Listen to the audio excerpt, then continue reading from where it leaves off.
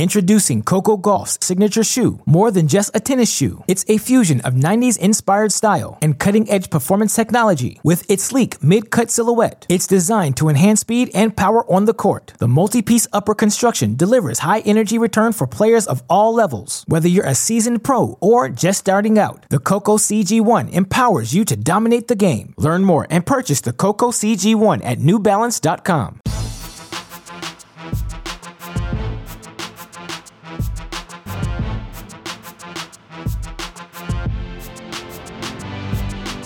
Welcome to the Mini Break, your daily podcast for the biggest storylines, results, and controversies from the tennis world. Today is Monday, April 27th.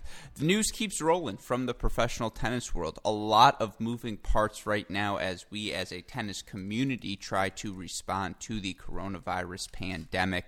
We've talked over the past few weeks about what player relief packages are going to look like from the various tours. We talked last week with Mark Lucero about the news that there's a potential merger underway between the ATP and WTA tours, and even though it was the weekend, the news doesn't stop rocking and rolling, so we have updates from all of those storylines. We've also got some virtual tennis to discuss this week, and we haven't talked about any live tennis results in so long that even though it's virtual, the idea of breaking it down is appealing here at Cracked Racquets. And joining me to do just that is a man who hasn't joined us on these mini break podcasts in far too long. You know him as my doubles partner in crime, but most importantly, I am just happy to see his smiling face on this Monday morning. Maxwell LeBauer Rothman. Maxie, welcome back to the show. How you doing?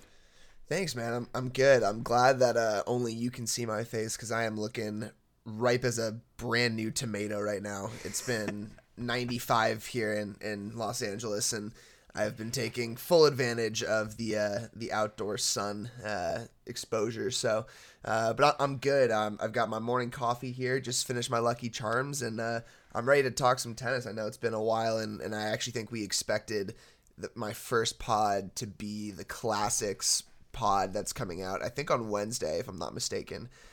So definitely make sure to check that out because that was a fun conversation. We went for 2 hours? I think, yeah. Oh, at least an hour 50. And excuse my any throat clearings. I am not sick. No coronavirus for me, please. And it's just allergies. So keep that in mind. But yeah, we went for quite a long time on that pod. It was fun. Yeah, it's Max Rothman week, really, here at Cracked Racquets. Sometimes you focus on a player. We want to focus on you. And I'm glad you compared yourself to a ripe tomato because that hair does look particularly reddish tonight. It is just that hue goes through the Skype so beautifully. Secondly, it's perfectly fitting that you are eating Lucky Charms this morning because, as you know, you are my Lucky Charm. So it is great. Stop it. I can't say that to Jamie because he'd be like, stop the pod. Like, you cannot call me your Lucky Charm. But now that I have you back, he would be supremely upset. He would be irate for sure. Yeah, I completely agree with you. But it is great to have you back, and it is always great to have back, as the sponsor of these mini break podcasts, our friends at Diadem Sports. And look, you know the deal. Diadem Sport is helping tennis players across the globe elevate their games by designing the most innovative performance tennis gear on the planet. It's not just their rackets. They've got 5 different sets of strings, premier tennis balls, fantastic swag, as Rothman can see on Skype. I am rocking a Diadem hoodie right now, and they've got it all, regardless of your playing style, regardless of what you want to do on the court. They've got the equipment to help you accentuate the finest features of your game, make you feel that much comfortable, help you raise your level by that extra percent. And that's why we here at Cracked Racquets are so excited to partner with Diadem Sports. Well, look, this weekend I ran out of string. And I went straight to Midwest Sports because that's another one of our sponsors. Went and used our CR15 code to get some new string, but then I sent Dalton a text and he goes, dude, you can get 50% off with our code at Diadem. And now I've ordered some Diadem strings. So I'm going to try a little RPM Diadem mix, see what happens there. But using all my CR codes, which is always a good way to start the week. No, I have to say, you strike me as an elite XT type of guy for Diadem. I myself, being who I am the king of the impulse, right? So those are the strings I go with. But yes, as Max mentioned, you can get 50% off your order of strings by using that promo code CR50, going to their website, diademsports.com. They continue to be so supportive of us. The least we can ask is that you go support them as well. So, one last time, diademsports.com. Rothman, what's that promo code? That's CR50. Go get that 50% off, baby. Absolutely. Well, with that being said, let's get into the news because, again, there are so many storylines for us to monitor. No, there are no live results, but I do feel grateful that we have a daily podcast because otherwise we would just get so far behind. And the big news from this weekend did relate, again, to not only the merger-type news coming from the ATP WTA circuit, not only, player relief related, but we've had a lot of time over these past, 3 weeks since tennis has gone away. I guess it's been more than 3 weeks now. Time flies when you're having fun. But one of the big things that's been discussed is the pay equity and just the financial structures of tennis. And, so much has been highlighted because so many lower-ranked players right now aren't having opportunities to make income because they are probably the players who are taking these financial hits of the coronavirus pandemic, of there being no events the hardest. And we've heard so many people become, we've seen, I should say, so many people become outspoken about these issues. One of the biggest names out there, Noah Rubin, who, of course, has been fighting this issue now for multiple years. There are so many others you can point to as well. Players like John Millman, players, obviously, Venus Williams has been fighting for this her entire career, but you can go on and on and on through the examples of men and women who have spoken to these issues because, again, so many of these players are feeling the financial hit. I think it was I don't remember. It wasn't Jordan Thompson, but it was an Australian tennis player who recently, I think it was Mark Pullmans, who came out and said, look, I have to apply for unemployment relief from the Australian government because right now I'm making nothing. And unless you're a top 200, top 100 for sure, but unless you're top 150, you really don't have a shot of breaking even financially on the tennis tour. And of course, with the discussions of a merger, with the discussions of what the player relief package is going to look like, there have been a lot more discussions about how can we ensure in the future that tennis, if a pandemic or something of this nature affects it again, that we won't have the same sort of backlash or the same sort of, I suppose, results where so many players take these sorts of financial hits. And this weekend, Dominic Thiem was asked about this in an interview he did. I believe the interview was done with a German sports outlet. I believe it's Kron Sport. And, he made some news with his comments. And again, I want to read a couple of versions because the interview was not in English, and there are a couple of different translations, but the crux of the quote that he gave, the one making the rounds, and I got this from Lucas Zahrer at Zahrer, Z-A-H-R-E-R, Lucas, spelled with a K, so shout out to him. And Dominic Thiem on the relief fund for lower-ranked players said, none of the lower-ranked players have to fight for their lives. I've seen players on the ITF Tour who don't commit to the sport 100%.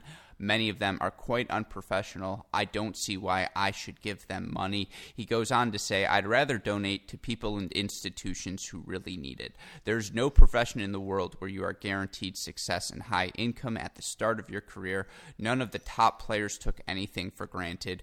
We all had to fight our way up the rankings. And look, it's quite clear why that sort of comment makes news, because you read off the top and it makes him sound like he does not want to support the top, players outside of the top 100. He doesn't want to give some of his money, and you want to know why there's never been a player union. It's because this sentiment exists. His argument is he's worked his ass off to get to the top 5. Why should he be giving up, the benefits of all of his hard work? Rothman, what are your thoughts on this Dominic Thiem quote? What have been your thoughts on the player relief financial support package that we've heard about thus far? Well, yeah, look, so, the package, right, is looking to be about $6 million, with $1 million coming from the 4 Grand Slams. I think $1 million or so coming from the ATP, WTA, and ITF. And then there's this, proposed scaled donation, or whatever you want to, contribution, whatever you want to call it, based on your ranking. So you're looking at, the top 5 guys, I think, are giving somewhere between $30,000, and then you go from like 10 to 50 are giving maybe somewhere in between that. And then I think, 50 to 150 are getting like 5,000. And when you add it all up, it's supposed to come to around $6 million. So, I understand. So there's two sides of this, right? Excuse me. I understand part of Thiem's sentiment, right? I'm sure there are some guys who maybe don't take it as seriously. But I can't imagine there's that many of those players. He must have been rubbed the wrong way by someone he, came across, because there's a lot of guys in that 200 to 750 range. I mean, we're talking 550 players, and I can't imagine there's more than 50 who are just, strutting around the world, just playing tournaments because they feel like it. I have a really hard time believing that. So, I think that there's something to be said about, his sentiment that is a little off. At the same time, too, this is his sport. These are his, companions that are at these lower rankings. And yes, of course he and the top three guys had to fight their way up the rankings to get to where they are. But those guys in the lower rankings are trying to do the same for the most part. So you'd think he'd want to help out his fellow, compatriots in the sport. And quite frankly, I think it's a little off-putting that he doesn't want to. And again, too, I think he'd be contributing anywhere from like $30,000 to $20,000.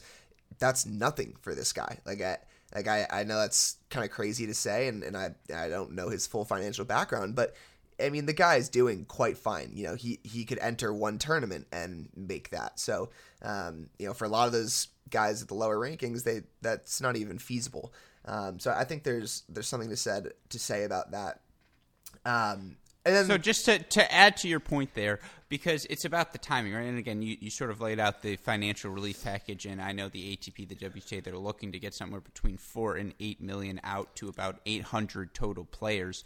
And, yes, that's something. That's a start. And to your point about what percentage of, because I think it's the top 5 players are asked to give no less than $30,000. And you're right, to so many of them, that's a drop in the bucket. That's nothing. And I know that's insensitive. It's not insensitive, but of course, in a time like this, we're all financially hurting. No one, you want to play in long term because you don't know what the long term effects are for this. But to your point about Dominic Thiem having gone through the rankings, having worked his way up, and again, I do want to give the full quote, because the question was, it was. The interviewer asked about the John Millman comment, who criticized the big three and said, why does it take something like this to realize that the money in our sport is spread unfairly? And, so he asked him first, did you notice any of that? And do you think there's a problem regarding the distribution of money? Or is it just the way because it has always been that way and you had to fight your way to the top as well? And so you have to understand where Dominic Thiem is coming from, right? This is a guy, and he says in his answer, I was on the Futures Tour for 2 years. I understand what it takes to grind to the top, and I understand that, yes, for a lot of players, this is just the way you work your way to the top of the rankings. And if you continue to do your job, if you continue to progress at the rate that you're expecting, you're going to work yourself into making money. You're going to work your way towards the top of the game. And what he's saying is he doesn't want to sacrifice. That's part of the quote, right? Is the generous reading is he's saying, why should you sacrifice all of the hard work? Why should it become easier for tennis players now than it was for us back in the day? And I think there's something to that point, but that's not what the player relief is about. That I think that deals strictly with the spreading of prize money, the redistribution, I suppose you can say, of prize money moving forward. I am curious for Dominic Thiem because, again, I think you have to give him some credit. He did talk about, of course he wants to support organizations and give to all these different groups that are helping people around the world get through this coronavirus pandemic. I do think part of his answer was more related to prize money than the player relief fund. Yeah, I mean, so that's a good point, and I was going to get there before you rudely cut me off. But look, there's it's easy for Federer, Nadal, and Djokovic to have proposed this, right? I know it kind of stemmed from them, and they've all been on the tour, and they have oogles of money. But yeah, I mean, you got a lot of responses from Thiem saying this from guys like Dustin Brown. I saw a tweet from him in response to Thiem saying this, and he said, starting in 2004, I lived in a camper, surviving week to week with the money I made. Losing first round in a 10K was something around $100,000, blah blah blah, and he was stringing rackets. And then the next response after that was from Ilya Marchenko saying, I hear you, but this should be about fixing the system and not this charity. So it always comes back to this conversation of there's a very uneven distribution of wealth in the professional tennis world. And it's pretty clear that there is, that there's that many players who are struggling to financially make it. So I feel like this is a conversation we come back to a lot in various different ways. I didn't necessarily think we were going to, get to that in recent news talks, given everything else that's happening, but of course it comes back to it. So I don't know how many more times we have to bring it up before something is changed in the system, but something clearly has to be done, because this, is unacceptable. Are you done? I don't want to interrupt you again. Is this the early morning salt? No, I'm starting to realize why we stopped doing this. No, I'm just kidding. No, yeah. So to your point, you brought up what Ilya Marchenko said, and he raises an excellent point, is because there is validity to who are the fans going to see? They're going to see Federer. They're going to see Djokovic. They're going to see Serena. They're going to see Nadal. They're going to see Simona Halep. The biggest stars of the game are what draw the appeals. It's why the slams make the most money. It's why the Masters events makes the second most money, right? So there's validity to, if they're the people carrying the game, shouldn't they be compensated as such? And yes, as people who, I don't want to say we're free market capitalists, because I think we both agree there should be some limitations to that, but I think we both agree that if you are the best player in the game, you deserve to be compensated as such.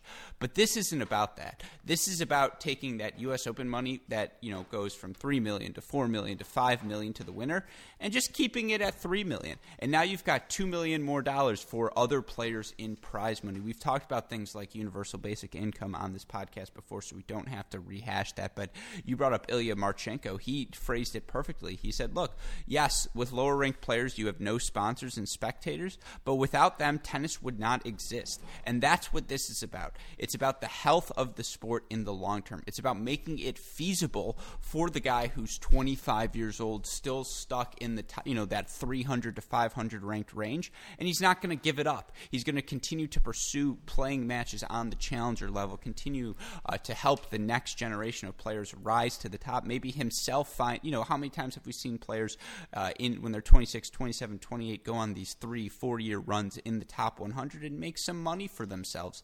And it's about making it just a little bit easier and a little bit, not easier is the wrong word, about making it just a little bit more equitable, making it feasible for these players to spend time in the future circuit, spend time in the challenger circuit without paying money essentially to play pro tennis. And, John Millman, again, in his tweet, he said, a response to Marchenko said, find solutions to distribute wealth so more players eat a piece of the pie, wider distribution of prize money, sell title sponsor for Challenger and Futures Tour, give players maybe even a piece of the money for any match of theirs that is made available to bet on moving forward. I think one of the things about this time period is, again, because people are sitting around, you have opportunities to think about the long-term issues facing tennis that maybe in the rush, in the grind of the day-to-day pro tour that we didn't before. And it's very clear that a lot of players are currently sitting down, they're feeling the effects of this, and they realize there are inequities in our sport. Now,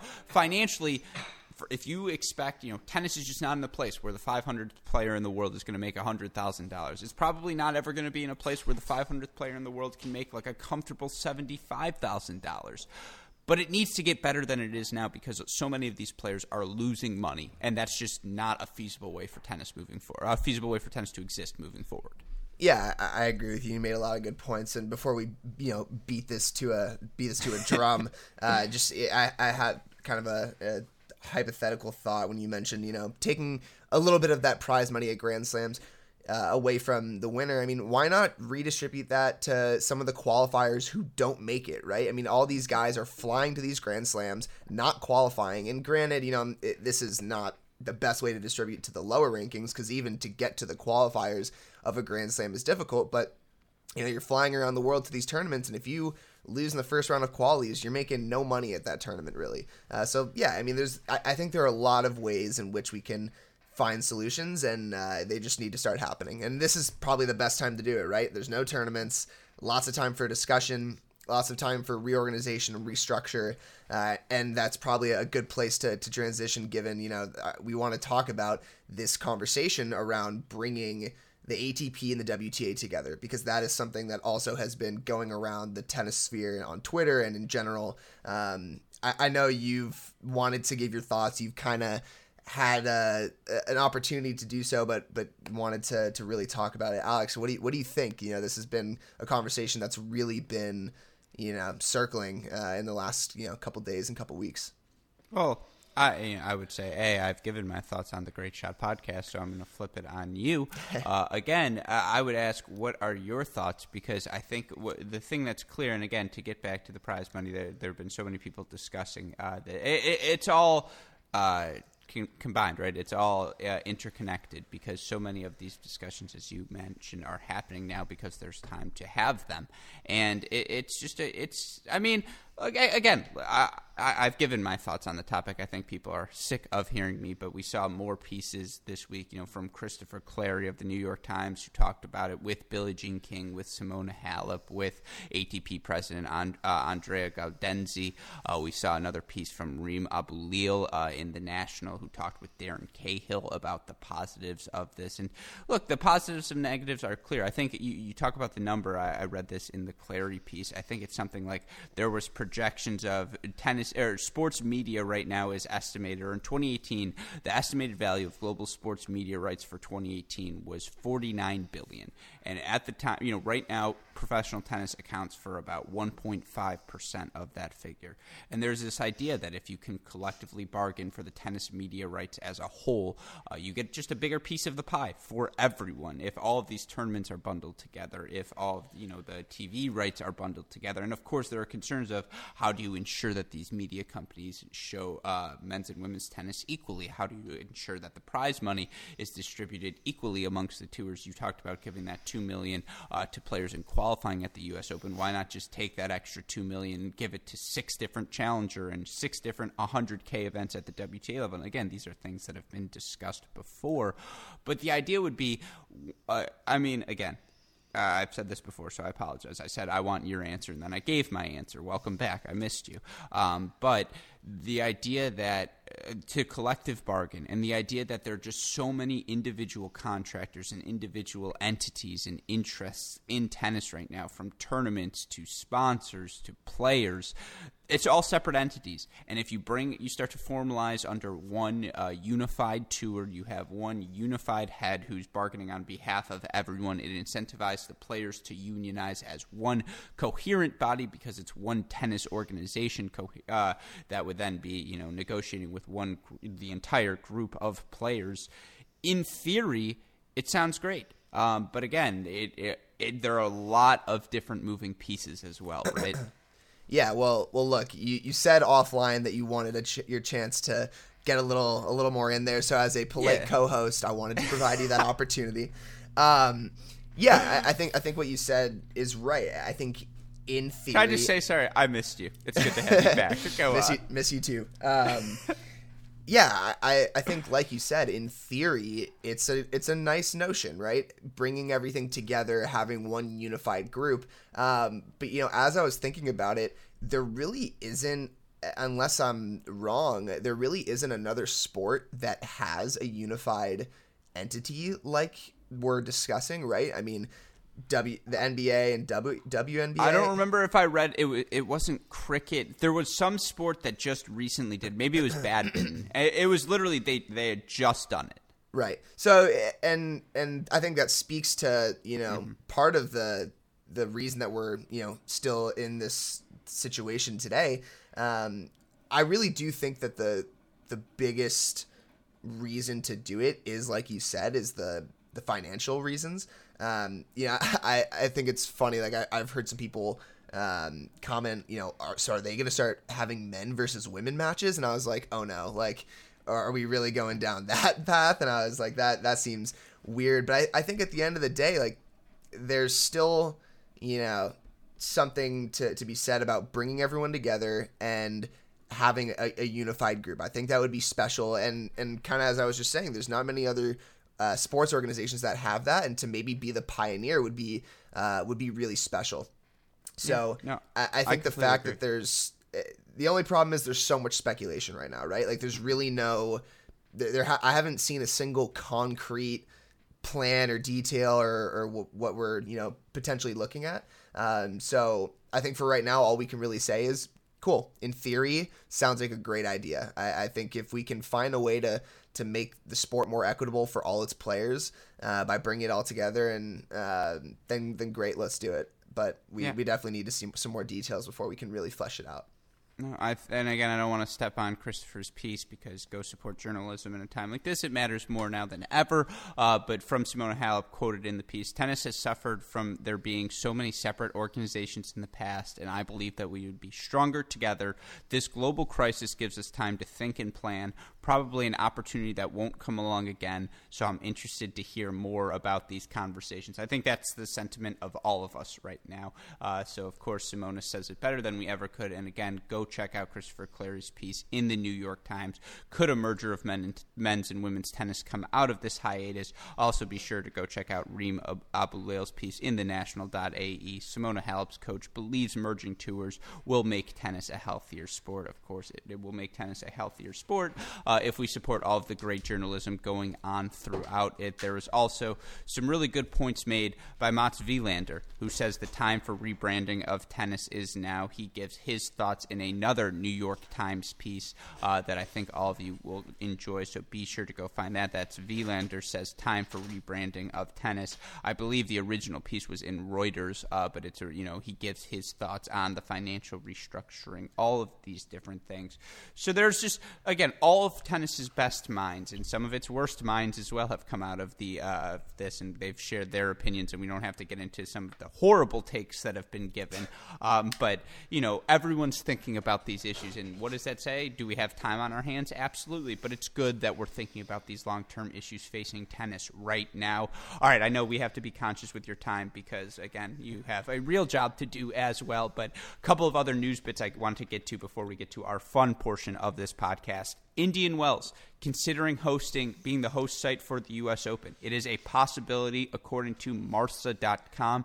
This through Jose Morgado. Just quickly, your thoughts on that? Well, look, I mean, the golf courses are open in that area of Los Angeles. Well, it's not Los Angeles. It is kind of the Palm Springs, Coachella Valley area.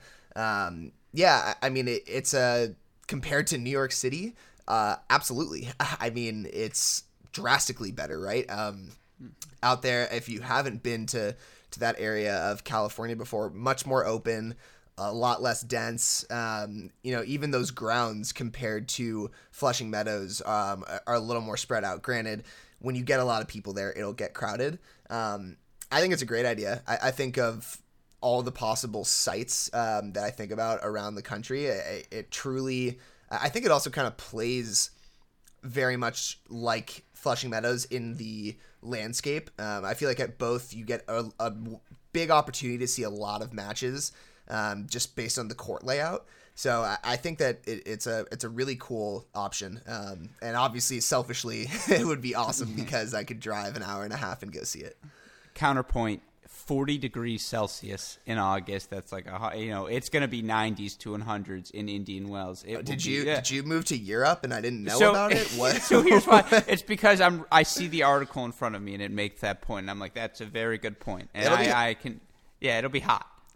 But it's hot. It's hot during the summer in New York. What are you talking? Late August, early September. That's fall. No, it can still get hot. I remember being there. No, I agree. It can still get hot, but it's not California hot. Yeah, so you get dry heat versus humidity. That's true. Yeah, I'll take dry heat any day, but I'm also a West Coast guy. So I was going to say, no, that's a good counterpoint. You're also red as a tomato right now. So exactly. Hey, great chat. Well, we've seen the effect of dry heat. All right, moving through, we also got an announcement from Marsa.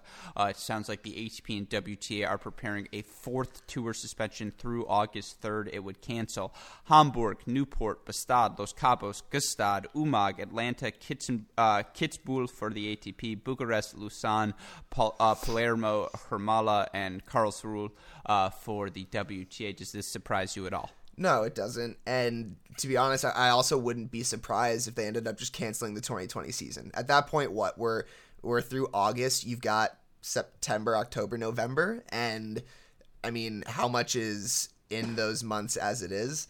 I don't know. I mean, I think just given how many tournaments were played in the beginning of the season, I don't think you're going to be able to make up enough in those months to make it worth it. I almost just feel like they should try and get like a fresh restart at the beginning of 2021, and that way you're not having to try and mess with too many points. So I don't know. I'm not surprised by the pushback, and I wouldn't be surprised if it goes further. Completely agree with you there, as did Riley Opelka, who commented as such on Twitter. You know, I think that's something we all feel. Don't play until it's safe and healthy. The international nature of the sport. We don't have to relitigate all of this again. But yes, until we know it's safe to play tennis and safe to travel, and all of these restrictions are lifted, it's going to be really hard to get the tour back going again. And in fact, we saw even at the challenger level, the Vancouver Open canceled, postponed until 2021. So I completely agree with you. It's just going to be really hard to get the tours going again. Now, if we see a late season blitz like November, December, it's just a ton of indoor tennis. As someone from Michigan, I'm all in on that. But yeah, I completely agree with you. Let's get some. I'd even be happy to get some exhibition matches at the end of the season, right? Like I don't know. I'm not saying cancel tennis because everyone wants their tennis, but if it's not safe and we're not ready, let's not do it. No, I completely agree with you there. A cool story. Again, now we're in the home stretch, so you know we're going to have fun as we get into our event. Our Roland Garros champion in doubles, Kevin Krawitz, working in a supermarket while tennis is stopped. He found it the best way to spend his time. That's pretty cool. Very cool. I mean, look, all these essential businesses that are open need help. And then, kudos to him for doing it in a supermarket. There's been a lot that have been closing because people have been getting sick that are working at these supermarkets. So I hope he's staying safe and being, taking all the precautions, because a lot of people come through there a day, and just want to make sure that that's not something that you get from working there. But kudos to him for doing that. No, absolutely. Kudos to him indeed. Some other news this weekend on the NCAA front. There was discussion at the end of last week. There was a proposal in front of the D1 Council to allow each D1 school to sponsor 12 teams instead of 16 teams to save money moving forward. That would have been a landscape-altering move in college sports if adopted. And we found out this week that the Division I NCAA rejected those requests. They said, nope, if you want to be Division I, you have to still maintain 16 different sports. And for tennis specifically, we don't have to get into the bigger implications, but for tennis, Max, this is everything.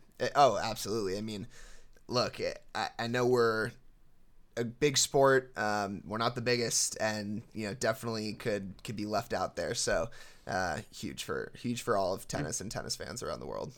And the big thing, tennis loses less money compared to other non-revenue sports, which, losing any money isn't great at this point, but less money it is in terms of the priorities. Now, the flip side of that is it's an international, by density, the most international participants of any NCAA sport. Now, to hear more about the ITA, college tennis, and how they plan to deal with the fallout of the coronavirus, go check out the conversation I did last Wednesday with ITA CEO Thiem Russell, because we get into that subject in depth more. I will also just quickly point out UW Green Bay announced the suspension of its men's and women's tennis programs indefinitely. That's obviously crushing.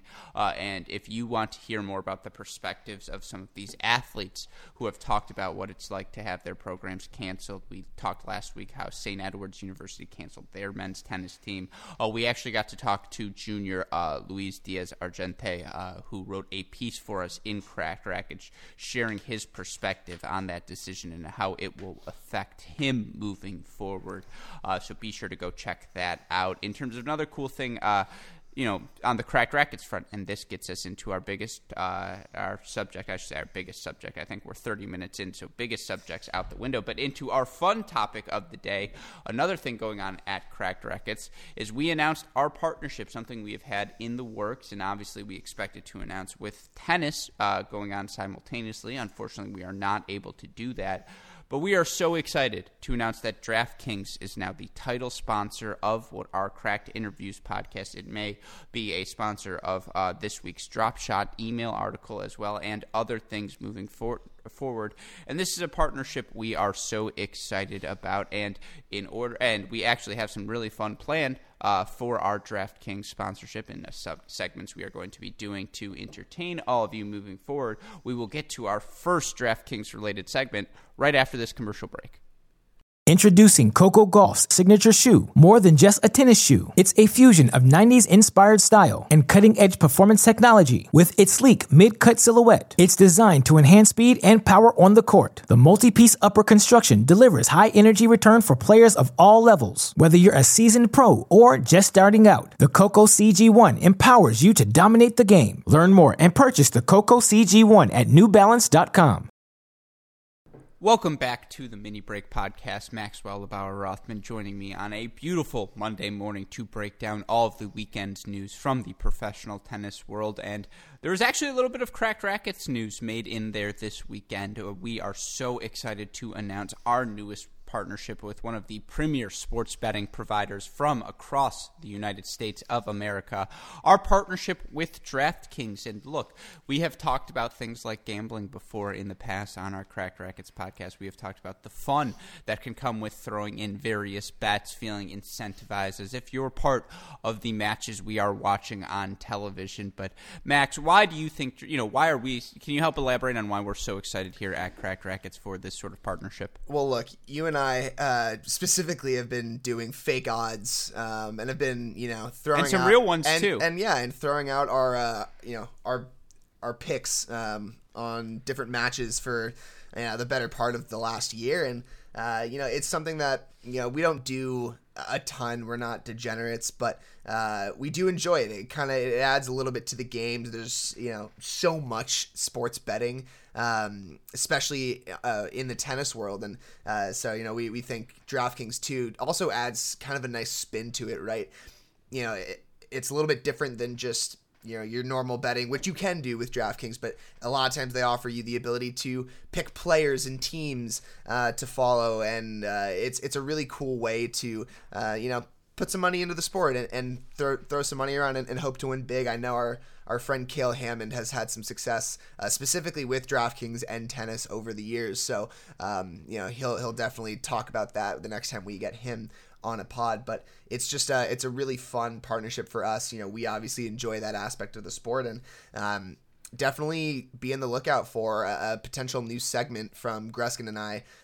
We used to talk about this stuff kind of in a hypothetical sense, and I think now we might have the chance to talk about it in a real sense, a very real sense. So definitely be on the lookout for that. It should be a lot of fun. Yeah, there will be some competition coming up, although, as we mentioned earlier in the podcast, maybe not till January 2021. But, of course, this is a partnership we are so thrilled to have because, as we repeatedly mentioned on our Cracked Racquets podcast, tennis is maybe the only sport that sees action 24/7, 365 days a year, from the Futures Circuit to the Grand Slams. Tournaments are constantly taking place across the globe, and fans of the games are routinely treated to spectacular play. We do our best at Cracked Racquets to break down all of the results, analyze the game's emerging trends, and offer accurate predictions of what we think will happen next. That being said, as fun as it is to watch the sport and break down each match, we're all still tennis players at heart. And as such, we all want a piece of the action. That's why we at Cracked Rackets are thrilled to announce our new partnership with DraftKings. We know listeners of this podcast are the most informed tennis fans in the business. But what's the point of all of that knowledge if you can't take advantage of it? That's why we think it's time to bet on tennis. And thanks to our partnership with DraftKings, all new users will get a racket-cracking sign-up bonus of up to $1,000. That sounds pretty good to me, Maxie. I mean, it's not quite the stimulus package, but it is damn close. So, well, I mean, there was a bet we placed that almost had me going to had it not been for the coronavirus pandemic, a DraftKings bet that went successfully would have had me at Indian Wells. Well, look, that $1,000 isn't quite the stimulus package, but it's pretty damn close, and it's a lot of money. So it's a really cool opportunity. Look, like you have mentioned, that $1,000, we almost had a $1,000 bet get you to LA for Indian Wells, and oh man, we've got that money saved and ready, and thank God there's no more betting in the meantime, because otherwise we probably would have, we might have lost it, and you might not have had it to get here in the future. But Alex, how can our fans get involved so that they can get that $1,000 and maybe book themselves a trip to Indian Wells or one of the Grand Slams? I'm very happy you asked, because here's how it works. You create your DraftKings Sportsbook account and make a deposit. DraftKings will match your first deposit at 20% up to $500. You make your first bet, and DraftKings will also match that with a risk-free first bet up to $500. Just go to dkng.co/crackingrackets to play. That's dkng.co/cracking rackets. And again, you want to act quickly before this offer ends. Do you have a gambling problem? If so, call 1-800-GAMBLER in New Jersey, West Virginia, or Pennsylvania, or 1-800-9-WITH-IT in Indiana, 1-800-BETS-OFF in Iowa. You must be 21 or older to play, and only in New Jersey, Indiana, West Virginia, Pennsylvania, and Iowa. Bonus comprised of a first deposit bonus and a first bet match, each up to $500. Minimum $5 deposit. Deposit bonuses in DK dollars, which have no cash value and must be used on DraftKings. Bonus requires 25 times play through Thursday. Offer not valid for users physically located in New Hampshire. Eligibility restrictions apply. And again, see DraftKings.com/sportsbook for more details. But we thought, since there isn't much tennis to gamble on right now, there isn't much for us to be discussing in terms of real results, but we thought we were going to have a little fun. And that gets us to our next topic of the day. Now, as many of you know, an event we have been hyping on these mini breaks since it was announced, there's a virtual Madrid Open going on right now. They are playing the tournament in video game form. They have so many great participants from across the men's and women's games. 16 participants on the men's side, 16 participants on the women's side. And we thought we'd have a little bit of fun. So we wanted to go back to our fake odds route, offer you guys some fake odds, give our choice of who we expect to emerge out of each group to emerge as the champion of the first virtual Madrid Open. Westoff, give me some sort of virtual sports gambling sound effect, por favor. All right, Rothman, before we even get into the gambling, do you want to explain a little bit what this event is? Well, yeah, look, so the event is basically a round robin. It's a format that a lot of you might be familiar with in tennis. We've got 4 groups for, each the men and the women. It's a round robin style, so 2 players will advance from each group, and then it'll funnel into a bracket for, those 8 players. And it's funny, Alex, we were saying yesterday as we were thinking about the DraftKings announcement, what if we get them to do odds on this tournament? And, match play started this morning. And after seeing a little bit of it, I have no idea how you would create realistic odds for this because, wow, that was a little tough to watch. I think if I played, I'd win this thing. Just saying that out front. I was a master at topspin 4 back in the day, and oh god, I need to get in there. But it is. No, I'm glad to hear some things never change. But it is a weird way to watch these guys go at it. But nonetheless, match play started this morning. They've got the groups, and then it'll go into bracket. We did come up with our odds. Alex, do you want to start since you are with Group 1? I will start. I will also mention very quickly two of the funniest withdrawals in the history of professional tennis. Gael Monfils on Saturday. Sadly, I will not be able to participate, or I think Sunday, in the virtual Mutua Madrid Open due to conflicting rights between streaming platforms. I wish all the best to all players, and I hope to be able to play next time. That's just incredible. I will also point out that Nadal today injured his back working out, and is pulling out of his virtual match. He's part of Group 1. So, I mean, even in video games, back injuries are going to nail you. You can't play through them. I can't imagine a scenario where your back is that bad that you can't play a video game. But that is... I think that speaks to Nadal's just... give 100% no matter what he's doing. And he's like, I'm injured. I can't play. Like, this is going to I'm not losing to Andy if I'm not playing my best tennis. Like, he's just like, we're not doing this.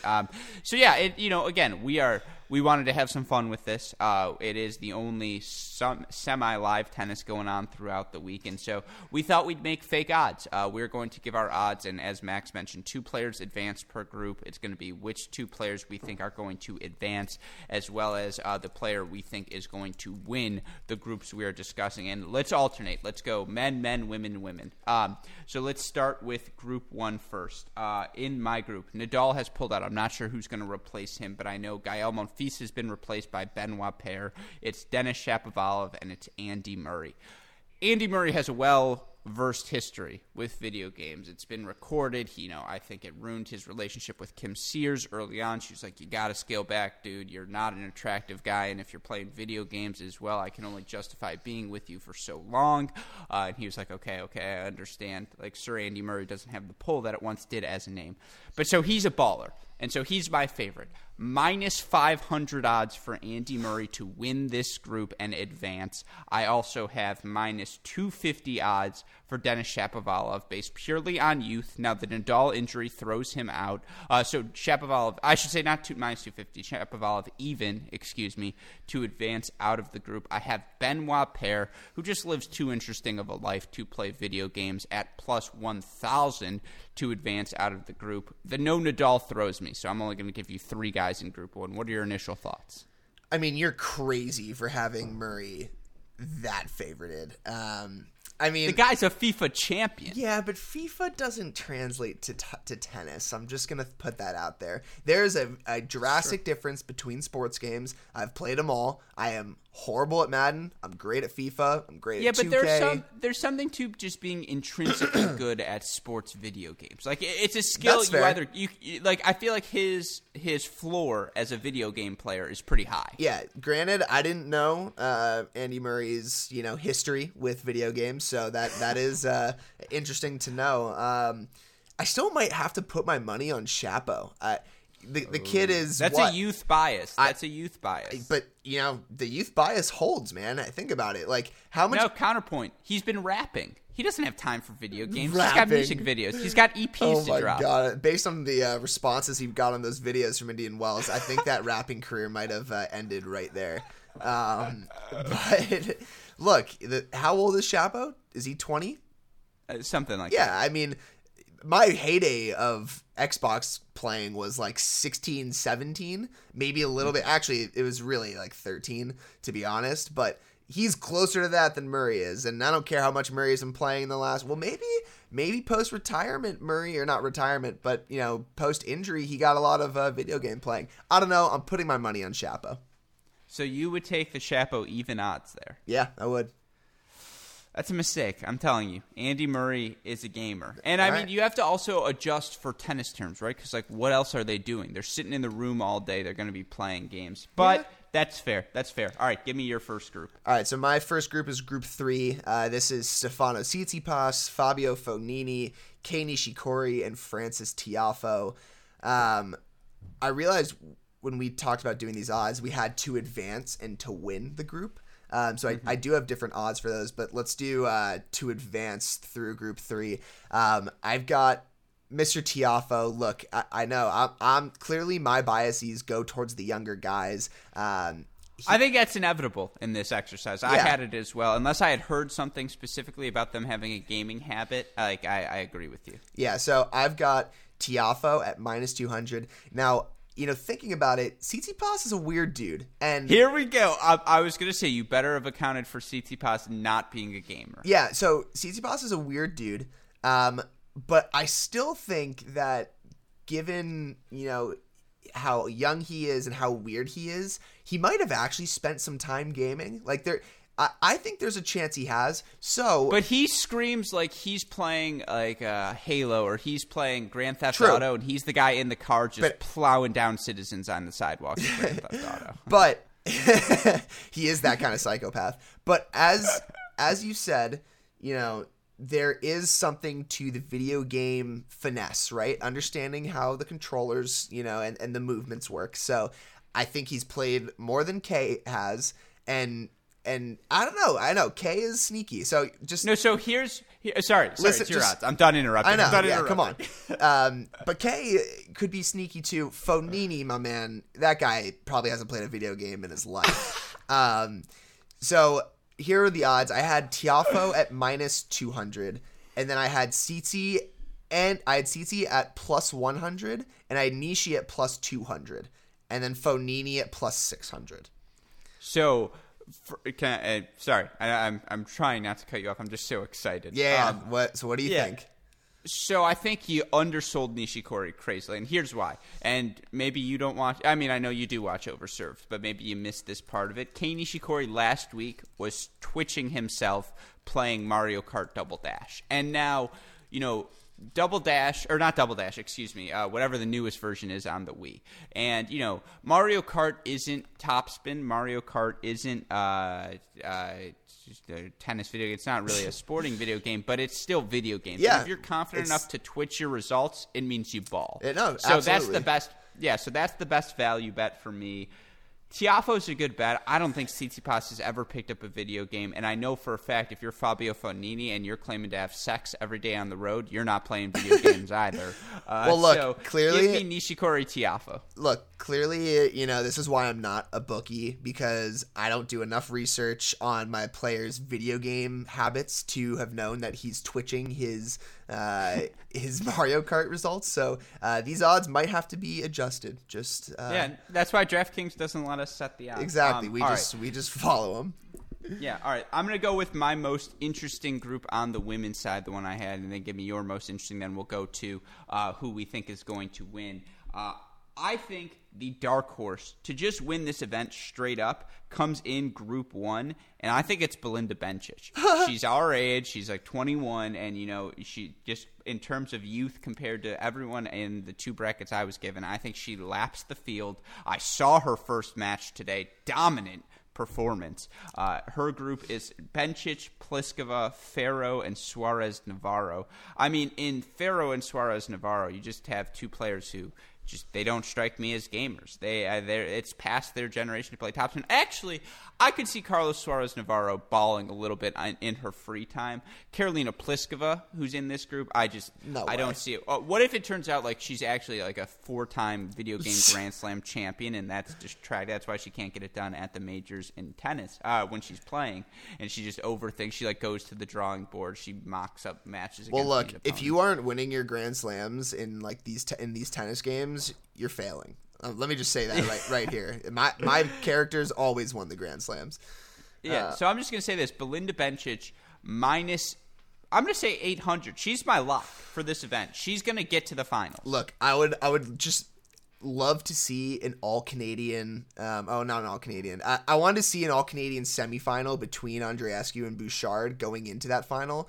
I don't think that's going to happen. I think an Andreescu Bencic final very well could happen.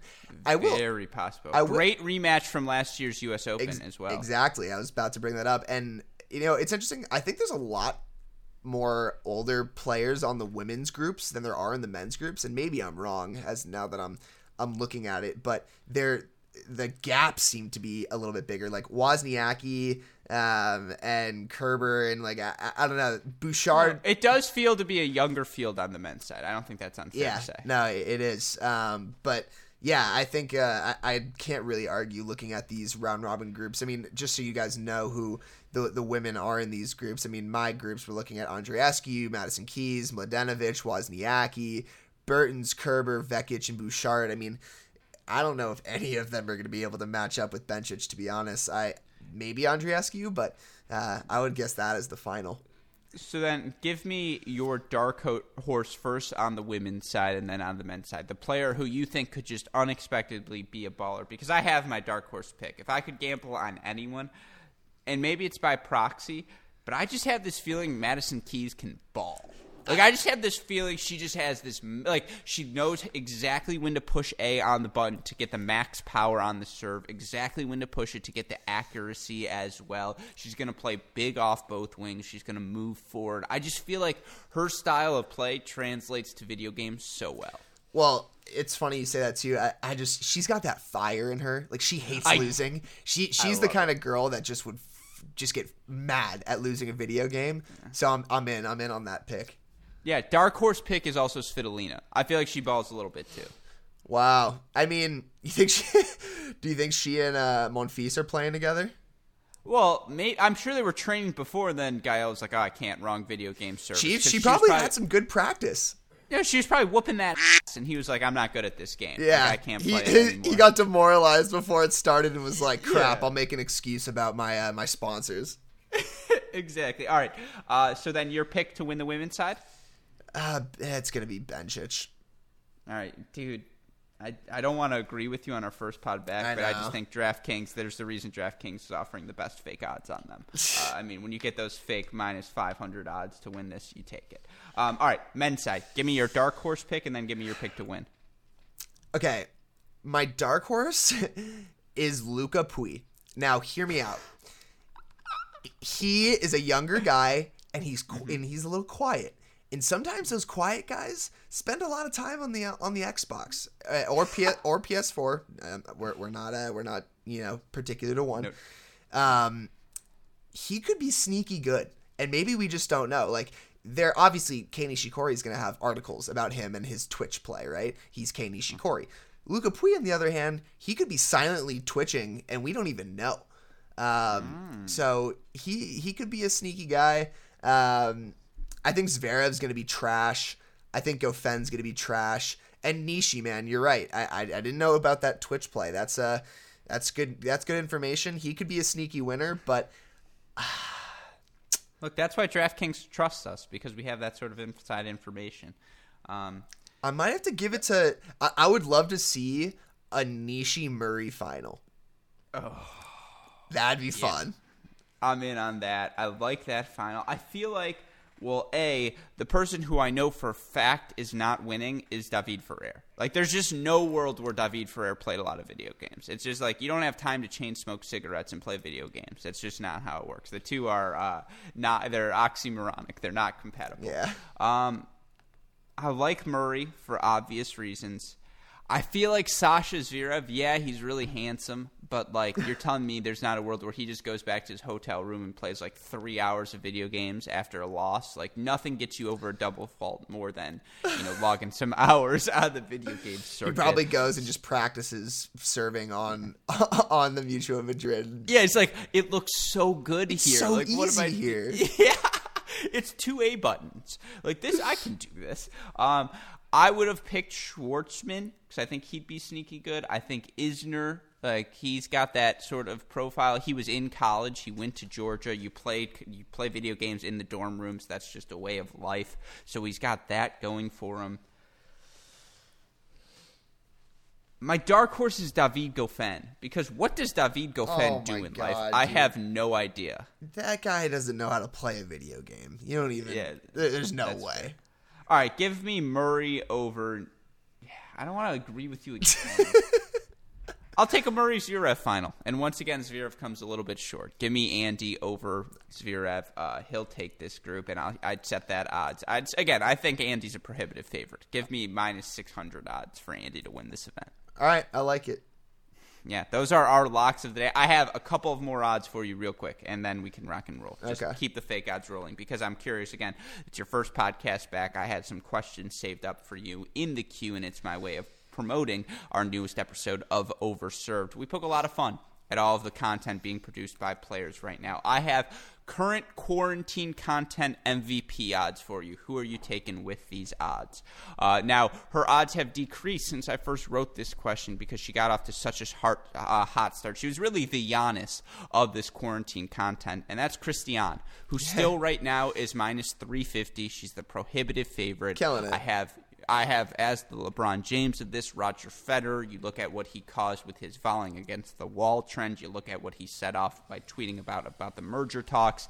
He's just got that extra, he's got that spread. He's got that reach is the word I was looking for. So I've moved him up to even odds. Djokovic, because you never know what Djokovic is going to say, he's at plus 250, plus he's got the platform. Laura Robson, sneaky plus 350. Heather Watson, also plus 350. And then my dark horse right now, who came up with the floor is too hot. He's using different surfaces to get across his apartment. Hubie Hurkacz, who at plus 1,000 odds is the longest shot, but he's still got some content, I think, in the queue. Ruffin, your thoughts on the quarantine content MVP odds? So first of all, I love Hubie's video. I thought that was great. It was hilarious. The thing about Christy, though, it's consistent, high quality. I know. It's consistent and it's high quality. Laura gets a lot of love, though. She does. So that's tough. But I'm gonna go with consistency over anything. So I gotta give it to Christy, and I'm betting with her. Yeah, she's the Giannis. I think that's the fair thing to say. And there are people who can catch her, because there are a lot of good content producers out there right now. Some of these people, some Svitolina dancing videos. I'm sure I forgot to mention certain players, but that's my updated odds. And I think we're going to continue to update those odds as we go. But I agree, right now, the best bet, probably Christiane. You have any for me? Yeah, I have plenty for you. I'm going to do... I have one more for you. Let's do two each. Okay, so... here's my first one, and this is stipulated on the first tournament being either a Masters 1000 or a Grand Slam. A non-Big Three player wins the first tournament back, and I have that at plus 400. That a non-Big Three player will win the first ATP tournament regardless of level, or that? Well, no, that's what I was saying. It's stipulated on the fact that the first tournament back is a Masters 1000 or a Grand Slam. This gets into an odd, I was going to say for a different time, but yeah, give me Djokovic to go undefeated in 2020. Okay. So I say a Big Three does win. Okay. Yeah. Okay. Yeah. Because they're amped. And although I guess this back injury for Nadal is pretty serious if he's pulling out of the Mutual Madrid Virtual Open. True. It's true. I don't know. There was a longer conversation to be had about, what Zverev said about, the older guys benefiting from this by being able to rest and whatnot. I don't know. I think... Good for you. Way to build the odds into a narrative. I like it. It's interesting. I had another set of odds to talk about. Is there going to be an increase in unforced errors after this all comes back? Are guys going to be rusty from match play? So I don't know. I might take... Oh, God, it's tough.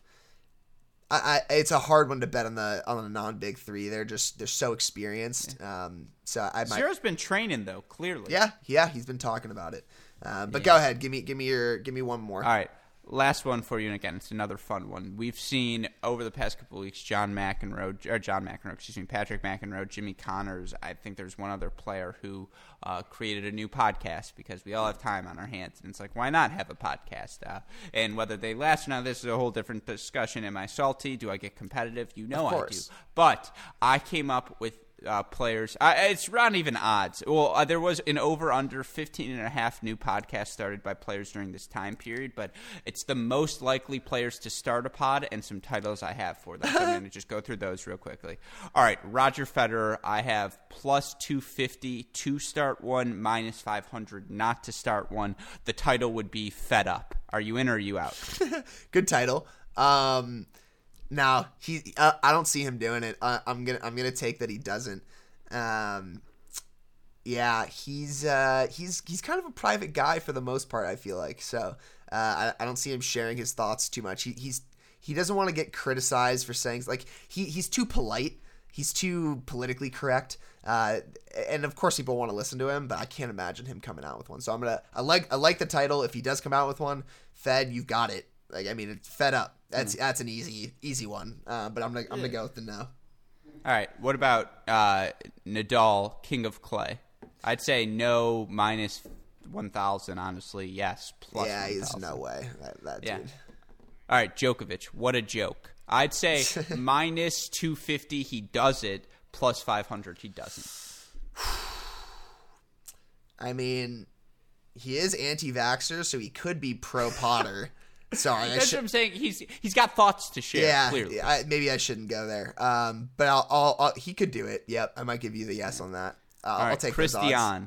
Christie's a plus. Minus 10,000. She's doing it. And do you call it the on it? Just on it. How about be honest? Oh, that's a good one too. I like on it because it's a college tennis thing, and she played college tennis. And on it. Yeah. All right. The Re and V pod with Serena and Venus. I'm honestly just really happy with my titles. Yeah, you are. You want to just keep sharing them? Just keep. Well, do you have? I was gonna say, do you have a last one for me? Last one because it's too applicable to right now. First tournament back has no fans, and I'm gonna and this is a tough one. It's really hard. No, it's really hard to put odds on it. I put it at minus 300 because I think there is a place, or there is a possibility or an opportunity where tennis waits until they can have fans. So there is a chance. However, if they come back at the first opportunity, that's why I had it at minus 300. We're going to split this into 6 different pods because, again, you hit another great topic. That I know. About originally, I had these going into narratives where we could discuss. But no, it's perfect because, that speaks to, again, should we do another 2 hours like we did for the CR Classic? No, I know that, how much of tennis making money, of tournaments making money, is concessions, are gate receipts, are just people being there. And TV rights is a portion of it, but it's not. TV rights doesn't provide income for tennis the same way TV rights do for basketball and the NFL. That's just not how it works. So that being said, playing tennis is better than not playing tennis. If it's minus 300 that they're going to play without fans, give me that because they'll play. Even if they can't have fans, they're going to play. So I think that's the safer bet. Yep, I hear you. Yeah. All right. Well, again, with that being said, that is our DraftKings segment of the day. We are so excited to be partnering with DraftKings. And again, go to dkng.co/crackingrackets to go get involved with DraftKings. Get your free deposit money. Get your risk-free first bet up to $500 by including that. We are so thrilled to bring them on the podcast. But the thing I am more thrilled about, Maxie, getting to do this with you on a more regular basis moving forward. I was going to say, any final thoughts for our listeners before we wrap this bad boy up? Get used to listening to this voice again because I'm back. Yeah, if you thought my solo monologues were long, we're hitting an hour on all of these mini breaks moving forward. And we're going to have some fun on Friday's mini break as well. So be on the lookout for that, as Maxie mentioned. Be on the lookout for all of our content, which you can find on our website, crackedrackets.com. This podcast, the Great Shot Podcast, the Cracked Interviews Podcast, like, rate, subscribe, review. We've had so many great guests on as of late. Martha Lucero, Tommy Robredo, Amy Frazier, Paula Anacone, Ben Rothenberg, John Wertheim. The list goes on and on and on. We have been trying to do our job here at Cracked Rackets to ensure that you have some sort of output that you can go get, 20 minutes to an hour's worth of distraction. Just get away from your everyday life. Come join us here in the tennis community where we are always happy to embrace you. And, of course, if you need the more immediate updates, Twitter, Instagram, Facebook, YouTube, you can reach out to all of us at Cracked Rackets. You can slide into my DMs at Great Shot Pod. You can slide into Max's DMs as well. I know he's going to up his tennis Twitter presence as well. Shout out to our friends at Diadem Sports one last time. Go use the promo code CR50. Go to diademsports.com. You will have all of your needs met for all of your tennis equipment requirements. And last but not least, shout out to our super producers, Max Fligner and Daniel Westoff, for the of an editing job they have day in, day out. None of this happens without the work they do behind the scenes, so shout out to those guys. But for my wonderful co-host, Max, and doubles partner in crime, Maxwell Bauer-Rothman, for our super producers, Max Fligner and Daniel Westoff, for our friends at Diadem Sports, and from all of us here at both Cracked Rackets and the Tennis Channel Podcast Network, I'm your host, Alex Kruskin. Maxie, what do we tell the people? That's a break. And we will see you all tomorrow. Thanks, everyone.